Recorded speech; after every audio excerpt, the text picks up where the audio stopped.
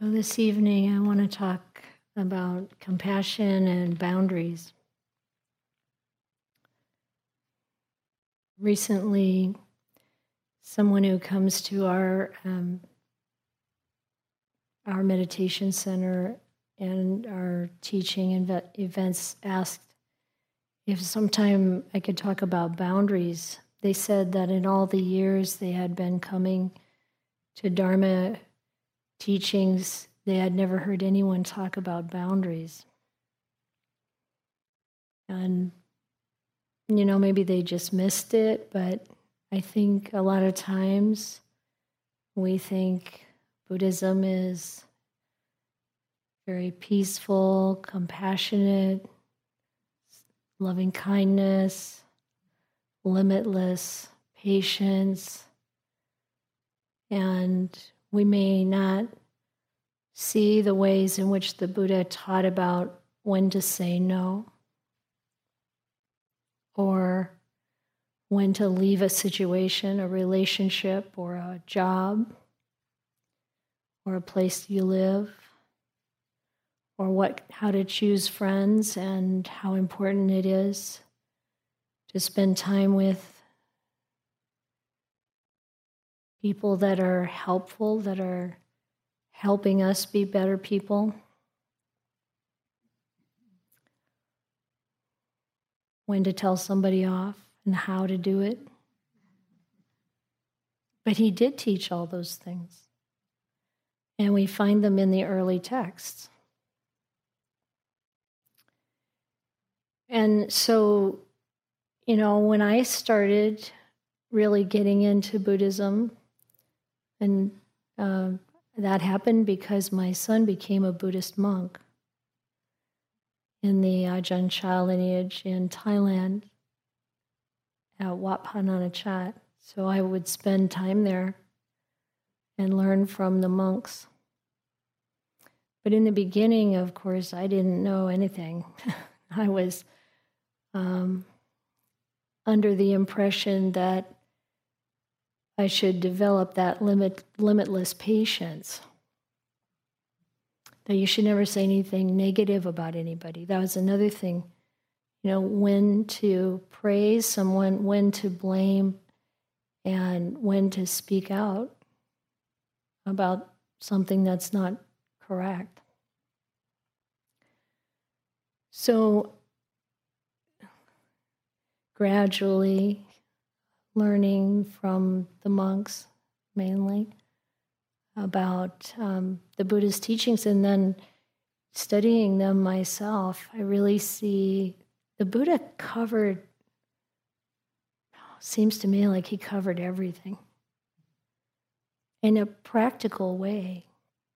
Much of the time, there are those things in the suttas that seem so unattainable to us, these incredible mental states and so on, but they are attainable. At least I think so. But the Buddha also taught about all these practical things. And it's not just that they're practical and helpful to our ordinary life, but in all cases, it's also for the benefit of awakening. The Buddha was so clear about the goal. And the beauty of the goal of awakening is that all along the way, as we develop the qualities and the skills, and we discover truth, our lives get better. And our wisdom gets deeper. So this retreat is about where compassion and wisdom meet. And some of those situations I was mentioning, this is where compassion and wisdom meet. Because sometimes the most compassionate thing is to say no. Or to blame someone when it's appropriate. Or to leave a situation, etc. So, why do we need to have boundaries? That's probably pretty clear. It's to protect ourselves and to protect others. I mean, when you really get down to it, even if we overextend ourselves in certain ways, it's harmful to us, perhaps. And so we want to keep that in mind. And the Buddha talked about the first kind of layer, really, of protection. The first, it's huge, are the precepts, the 5 precepts, the moral precepts. And when you really think about what those precepts mean and what the result would be if everyone kept them, what an amazing world we would have. We would never have to worry about someone intentionally killing anyone, any living being. We wouldn't have to worry about anything ever getting stolen or abuse. Not, at least not those really,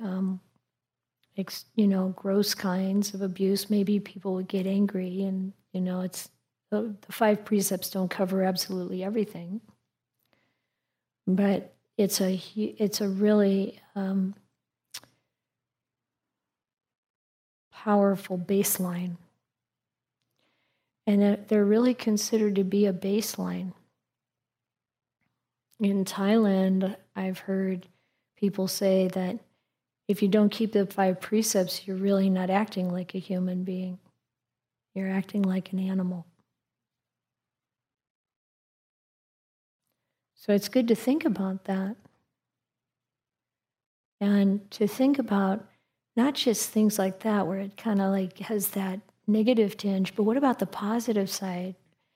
The Buddha said that having moral virtue is the basis for all of our development. Like even to get good meditation states, it really does rest on our virtue. Because when we are virtuous and we're really cultivating that purity, then the mind is peaceful and clear and settled. We don't have regret. And he said, then you don't have to wish that you'd be happy, joyful. It automatically happens. And you don't have to wish for the mind to become calm. It automatically happens. And you don't have to wish for insight to arise, because it automatically happens. And it starts with keeping those precepts. And it's so beautiful. It always makes me really happy when people take their precepts. And I've seen some really amazing things happen in people's lives because of it. But tonight I want to think about this as a boundary. So when we commit to not killing, not taking anything that isn't given or offered or rightfully, appropriately ours, to not have sexual misconduct, to not lie, to not use drugs and alcohol that cause us to lose our sensibility, then we are also likely to want to have friends who are doing the same thing. And the Buddha, as I said earlier, put a really high value on who we keep company with. And he said, if people are, doing shady things, even if you don't do them, if you hang out with them, you get that same reputation. And one of the beauties of keeping the precepts and developing that virtue is that you're trustworthy. And this idea that Buddhism is, or the Buddha was, endlessly patient and always full of love and loving things to say really gets challenged when there is a monastic that's doing bad things. Well, maybe it doesn't, because when you develop enough insight and wisdom, you can see that that's important, that he really lays down the law. So you have some monastic who's claiming to be celibate and isn't being celibate. And the Buddha is really throws them out, tells them off. Because they're really, really doing the wrong thing, deceiving and harming. And so we should take a page out of that book and recognize that there are times to say no, and there are times to call things out. And the Buddha talked about how to do it. This is like he didn't scold people for minor things. He would talk to them about, he would ask them what they're doing, what they're thinking, give them guidance. The rules for monks and nuns are very much about rehabilitation. But if someone does something really extremely harmful, then they're going to really have that brought up, and they can come back, but they can't be a monk or a nun anymore if they've done those really serious things. Intentionally kill a human being, for example. And so these are boundaries, and the boundaries keep us safe, and they keep the organization safe. The Buddha also said the monastics shouldn't accept money. So we don't use money. We can't just go to the store and buy stuff for ourselves, say. And if you don't handle money, then there's a lot less, or you don't amass money, there's a lot less corruption. You get into trouble. Sometimes people can get into trouble with too much money, too much power, especially in a situation like we're in now as a layperson. The Buddha never condemned earning money in wholesome ways. But again, there's boundaries. That it's done in a way that doesn't harm others, doesn't harm yourself. He gave a beautiful teaching to his son. According to the commentary, they say that his son Rahula was about 7 years old. I think it was 7 when this teaching happened. And you get the idea that Rahula must have told a lie. Little Rahula. Because his dad, the Buddha, comes over to where he's staying, and he takes the water dipper that you use for washing your feet. And he washes his feet, and then there's this little bit of water in the bottom. And he says, Rahula, do you see how much water there is in the bottom of this ladle, this dipper? And Rahula says, yeah. He said, that's what your holy life is worth if you tell a lie, deliberate lie. And he goes on to make it very clear, in a very kind way, how important it is to be truthful. And then he says to Rahula, when you're going to do something, think about, before you do it, think about whether this is going to hurt anyone or it's going to hurt yourself. And if it is going to hurt you, or if it's likely to hurt you or hurt someone else, don't do it. And when you're doing it, you think, is this hurting anyone? Is this hurting me? And if it is, stop. And after you've done something, think back, did this hurt anyone? Did this hurt me?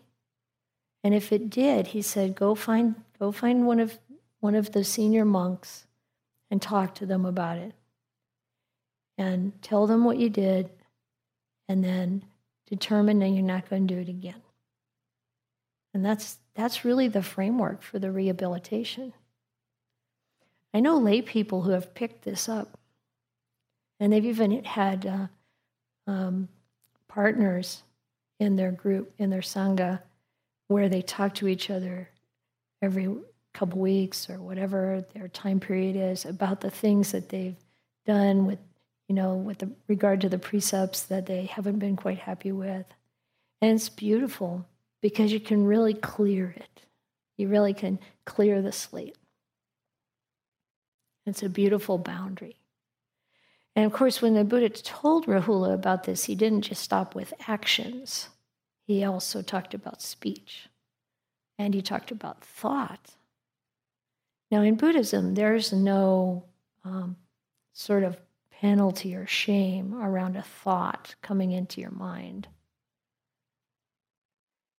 You can't help that. That just comes from the past. It's like whatever pops into your head, that's not your responsibility. But what you do with it as soon as it does, that is our responsibility, because we can decide to give that thought some energy and keep thinking about it or add to it, or we can say no. If it's an unwholesome thought. Do you have a sense? I know this is a rhetorical question because you're supposed to be quiet. Do you have a sense of what's a wholesome thought and what's an unwholesome thought? Or what's a wholesome action and an unwholesome action? It always is about whether it leads to peace or whether it leads away from peace. And those things that lead to peace are things that are kind and good. But they're not necessarily all sweet, like I said. The Buddha said that you should praise what's worthy of praise and blame what's worthy of blame. And that is appropriate for any of us. It's clarity, it's wisdom at work. A lot of times the Buddha described or defined wisdom as knowing what's wholesome, the difference between what's wholesome and what's unwholesome. And he'd use other adjectives like what's dark or light or blamable or not blamable. But the idea is pretty clear. Is this going to lead to harm or is this going to lead to peace? So how do you know when to leave a situation?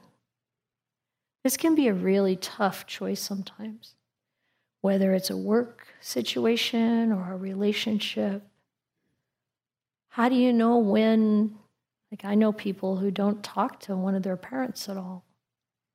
And the Buddha really encouraged that we take care of our parents, look after them, really appreciate the fact that they brought us into the world, that they taught us things. But sometimes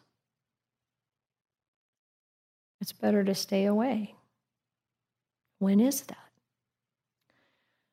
So one of the things the Buddha said is, it comes back to precepts.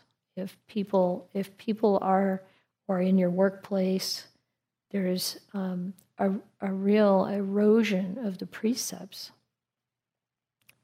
I'll get to that. I was going to start another story, but I'll stick with this one first. Then you have to look at whether or not you should stay in that environment. If there's abuse, you have to look at whether or not there's something that can be done to make that better. And when can it be made better? Well, if the person involved who's exhibiting these behaviors sincerely sees that they want to change it and they actually put some practice into place to change their habits, to change their reactions. It doesn't work for any of us if we do something that's harmful or we have a habit of speaking in ways that are harmful, abusive, or very critical, to just say we're sorry and then do it again and again and again and again. And what really helps us change? I mean, you've probably noticed people who actually have changed. And what I've noticed, and maybe you've seen other things, is either the person has some kind of like really strong insight showing them how toxic and horrible this behavior is, and they just let it go, and they take a different route. Or they recognize that it's harmful and they really want to change it for their own benefit and the benefit of others, not just because somebody else wants them to. That usually doesn't hold up at all. But if they choose, they really want to change, then to put some practice in place to actually make that change happen. And a lot of times that has to do with them changing what people they are hanging around with. So the Buddha said, when you're looking at friendships, be careful to not spend time with people who are really engaged in unwholesome behavior. Now you might say, well, what about compassion? Don't we have compassion for people? There are reasons why people get into the things they get into, and it's true. And we do have compassion for people. But we have to also be careful not to sort of support and in being quiet about it, encouraging through our silence sometimes, encouraging that to continue the negative behavior. So the Buddha is very interesting because he said, when you're in a situation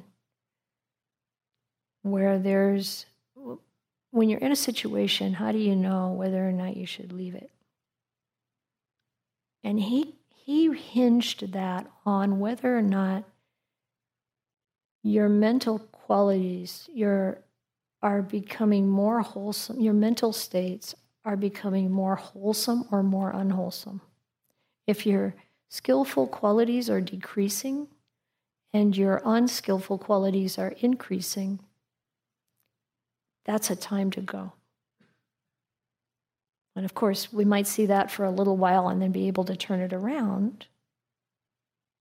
Because you know, some relationships we don't want to leave. There are other reasons why we don't want to leave. Maybe this is a sibling or a parent or a long-term partner or a long-term friend. And we want to try to make it better, or we want to try to be with it in a way that doesn't take us down. Maybe it helps them. And sometimes we can do that. But if our wholesome qualities are decreasing, if we're getting more angry, more irritable, rougher in our speech, rougher in our actions, the Buddha would say, leave. If you can. Because the purity of the mind is so important. So much hinges on it. When the mind is caught up in the kinds of things I just mentioned, we don't have the clarity, the wisdom to actually know what we should or should not do. So in thinking about this, we can see a lot of gray areas, or areas where, it's not like one size fits all, one answer can be given. It depends, right? So as one time I had moved to be near a monastery, and it was a place where the senior monk was my teacher. And I was having problems with the landlord. I was renting a house there. And the landlord, I felt like, was doing some things that I thought were quite inappropriate. I mean, to me, it felt. So like they'd come to, trim some tree branches or something on the property and then say, okay, now I'm going to take a shower in your bathroom.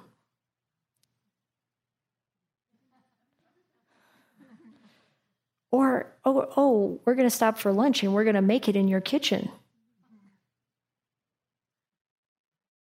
And then the hints to stay over in the bedroom, the second bedroom, and I'm like, no. And so I was talking to my teacher about, he's a monk in the Thai forest tradition, and I said, so I was during that time I was kind of playing this game. What would an arahant do? What would a fully enlightened person do? So I said to him, what would an arahant do? Would they just be all love and, like, okay, come on in, and here's some fresh baked cookies and, just enjoy. And he said, well, maybe it depends on the arahant. Another arahant might be chasing him off the property with a stick. That was helpful. Because sometimes the stick is a good thing to help people learn something. And it's not always pleasant or easy or effective even. But it is good to look at what should be done and how is the right way to do it. So the Buddha talked about when we're going to tell somebody off, basically, there are some guidelines. First of all, we have to make sure that we're not doing the same things. Because sometimes that happens. We blame other people, and we also have the same thing showing up in our own behavior. So we want to look at that.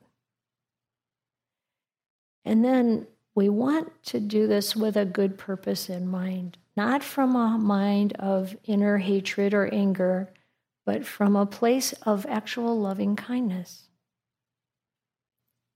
So can you imagine the difference? You tell someone off with loving kindness. Maybe it doesn't quite sound like telling them off, but it could. There have been some really fierce teachers in the Thai forest tradition in Thailand, which is where our kind of background is in our training. And it's really helpful to learn to see how that fierceness can be grounded in loving kindness and not have any hatred in it at all or ill will. And then the Buddha said, it's better when you're talking to someone if you can speak to them gently. But sometimes you're going to have to say things that they're not going to want to hear. And maybe the way they have to hear it is it's not so gentle, but it's still kind at the root. So there's a couple of other qualities to this speech. Doing it at the right time, at a time that's appropriate. Time when they might be able to hear what you're saying. Not like, they're consumed with something else or whatever. You can kind of get a sense for when there might be the right time, even to deliver something they're not going to want to hear. So it's this good purpose behind what you're going to say. A mind of loving kindness, not inner hatred. It's got to be something that's true and not false. Honestly, if we never wish to deceive anyone and we always want to speak the truth, we are so much better off. The mind is so much clearer and people can trust us. Isn't that great? To be trustworthy in this world where there are so many lies, so many exaggerations, so many manipulations. We can do it differently. That's real compassion and wisdom at work. Gentle if possible, but maybe we got to have a little bit of a sting in it. And timely.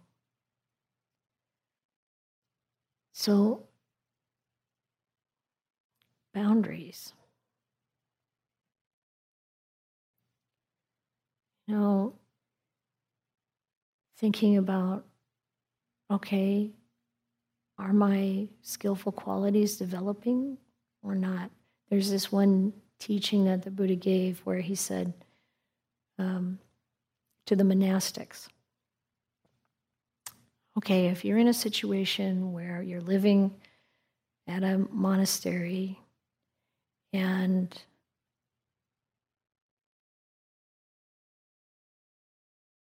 your practice isn't going very well, like you're not really developing, and the goal of your holy life, which is to awaken, is not coming to fulfillment, and the requisites for life, the food, clothing, shelter, medicine, are really scarce, don't stay.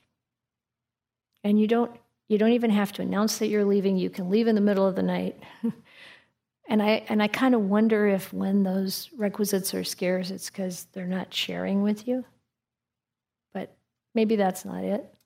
But just, like this just really isn't working. Then he says, if you have a situation where your practice isn't going well, it's not developing, and there are lots of requisites, don't stay. Because it isn't about having stuff. So the next situation is your practice is going well. You're developing. But there are very few requisites. They're pretty scarce. So you're kind of living on not quite enough food, and etc. But the Buddha says, after consideration, stay. So you're going to weigh it up and see, is this okay enough? But stay.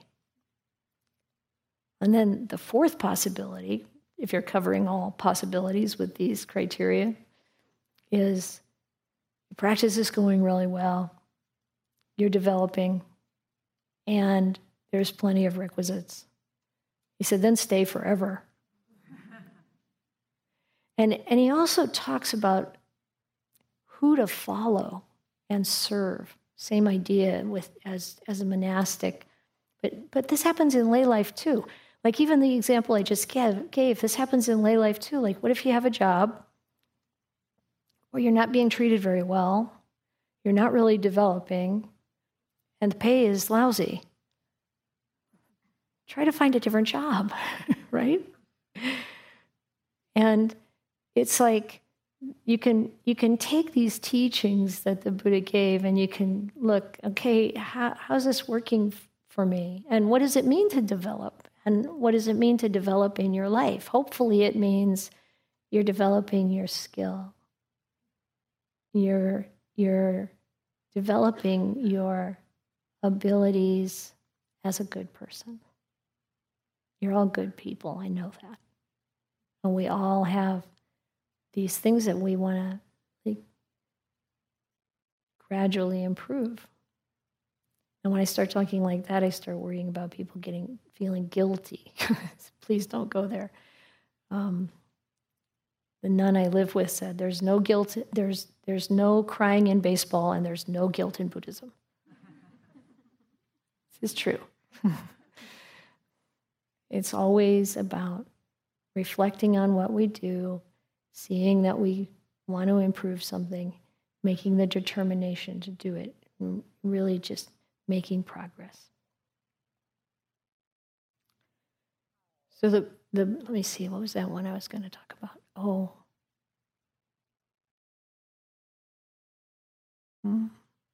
It's almost right there, but I can't quite get my handle on it. Maybe it'll come back.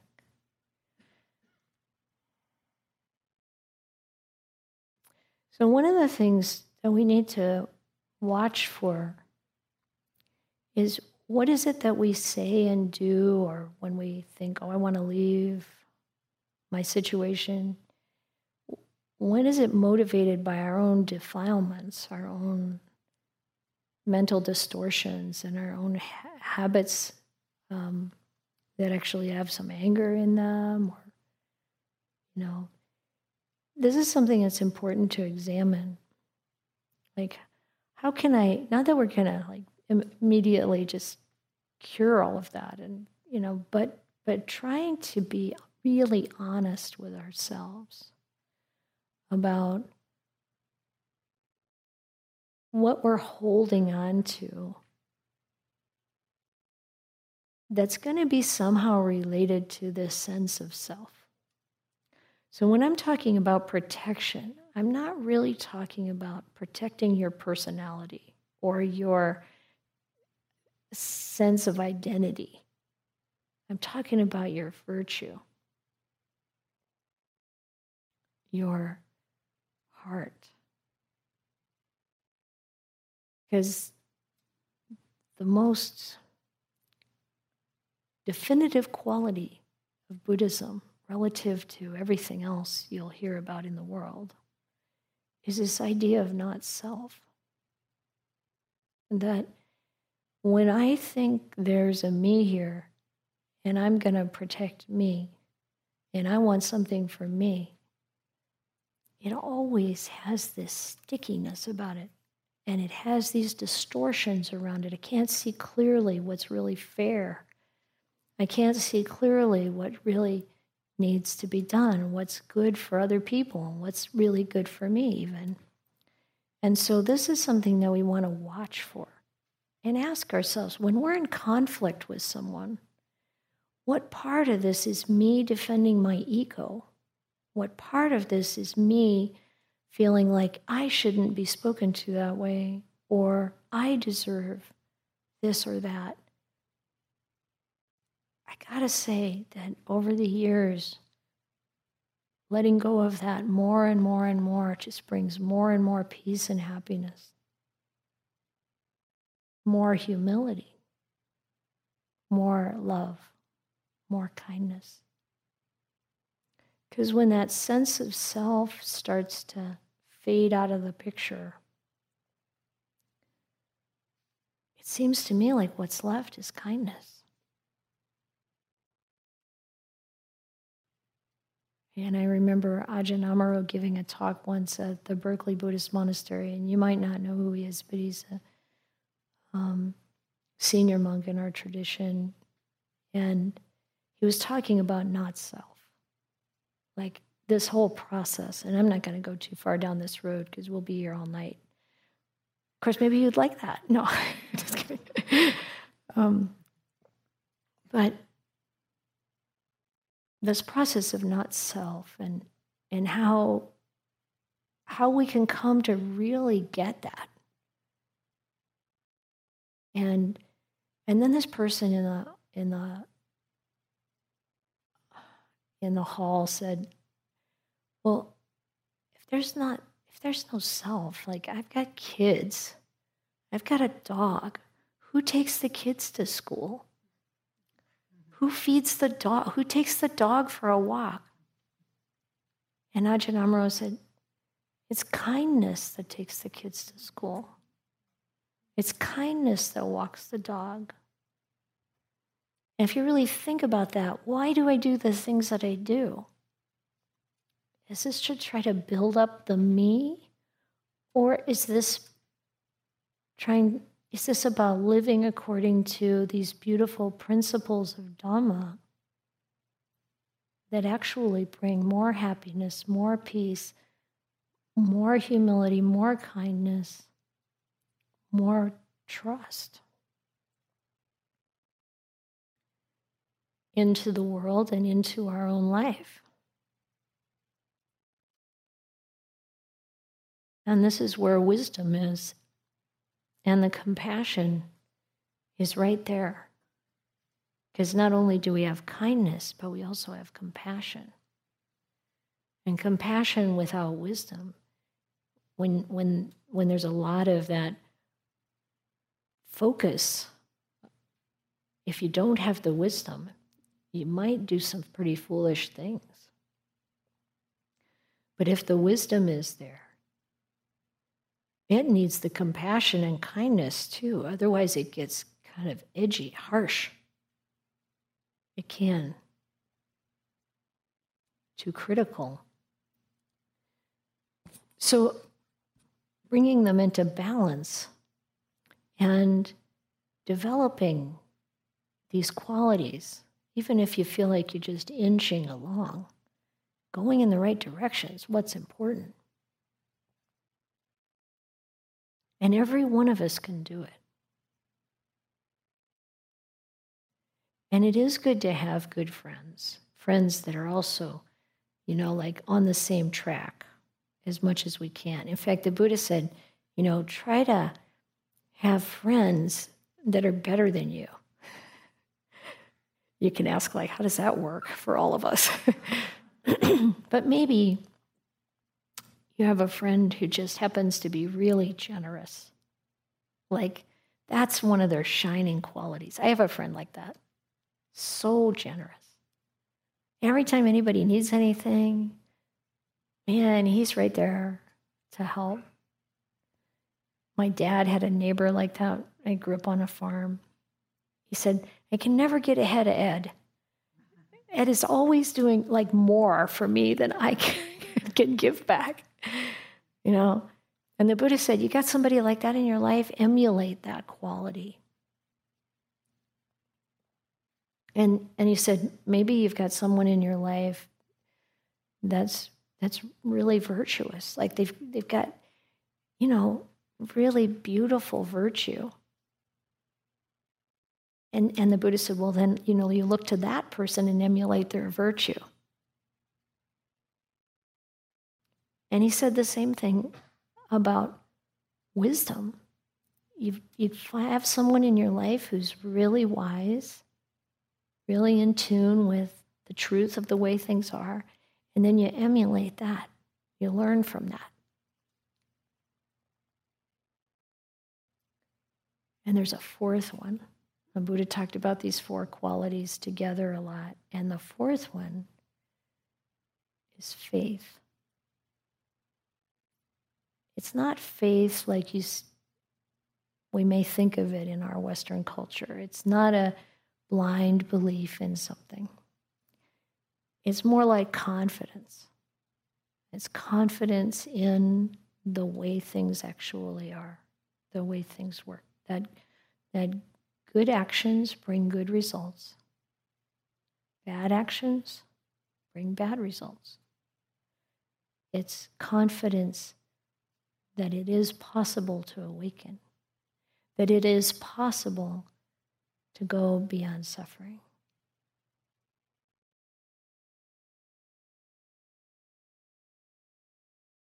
I'm very happy that you're here. I'm actually, in a very wholesome way, quite proud of you. Thank you for your practice. May it flourish.